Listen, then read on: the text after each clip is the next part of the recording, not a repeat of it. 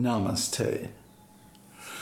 So let's talk about Satīkhaṇḍa chapter 12, because this chapter is pivotal to the whole Khanda, the whole section. It brings together a number of threads and shows how Brahma and all the Prajapatis and were set up, totally set up by Shiva for the unfolding of the events to come. What happens? Well, Daksha goes to the ocean of milk, the causal ocean.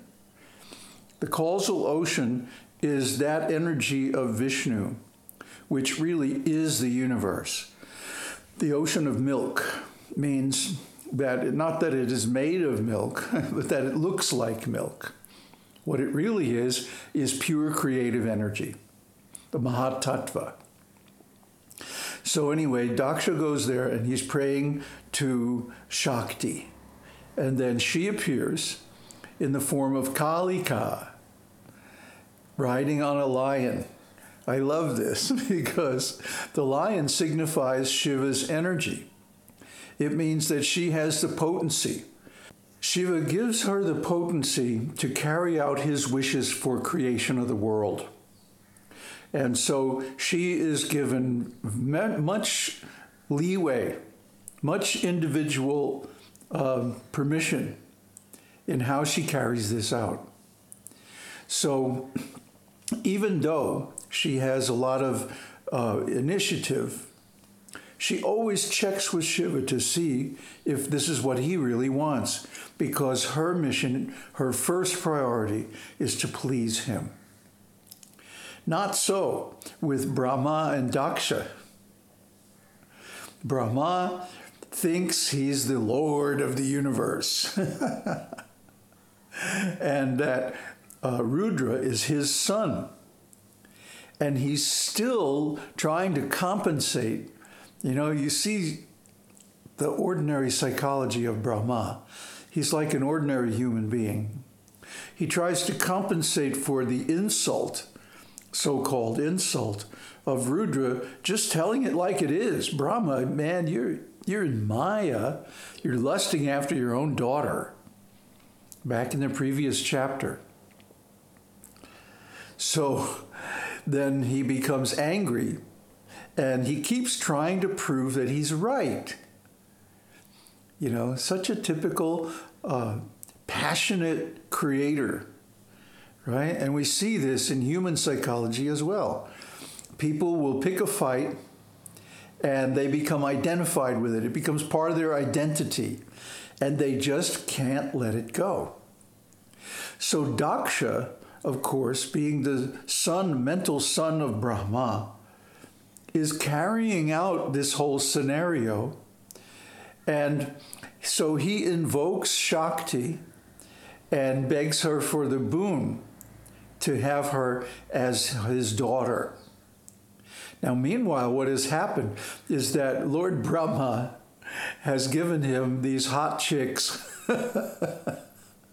and he's having literally thousands of sons and daughters, you know, banging away like a rabbit and populating the early universe. So this is Brahma's concern. He wants to make sure that the population increases, the subjects, as they're called here. Meaning the people under the control of the demigods, because this is how the demigods realize their greatness, by having lots of subjects. We see in the world today, it's totally overpopulated. Why? Just so these rascal leaders have a lot of subjects and they can do pretty much whatever they want. So anyway, this is the ordinary, mundane psychology exhibited perfectly by Brahma and Daksha. But when Shakti appears, she says, "Hear my heavy words." This means, this is like a hint. Hey, listen up. I'm going to say something that's going to change the succeeding events. Now, Daksha, all he cares about is getting Shiva married so that by his example, other people will take wives and go on to populate the universe and make them powerful. So when she says, hey, listen to my weighty words, he's kind of like, oh, this doesn't matter. But she says, I will become your daughter, but if you disrespect me, I will give up my body.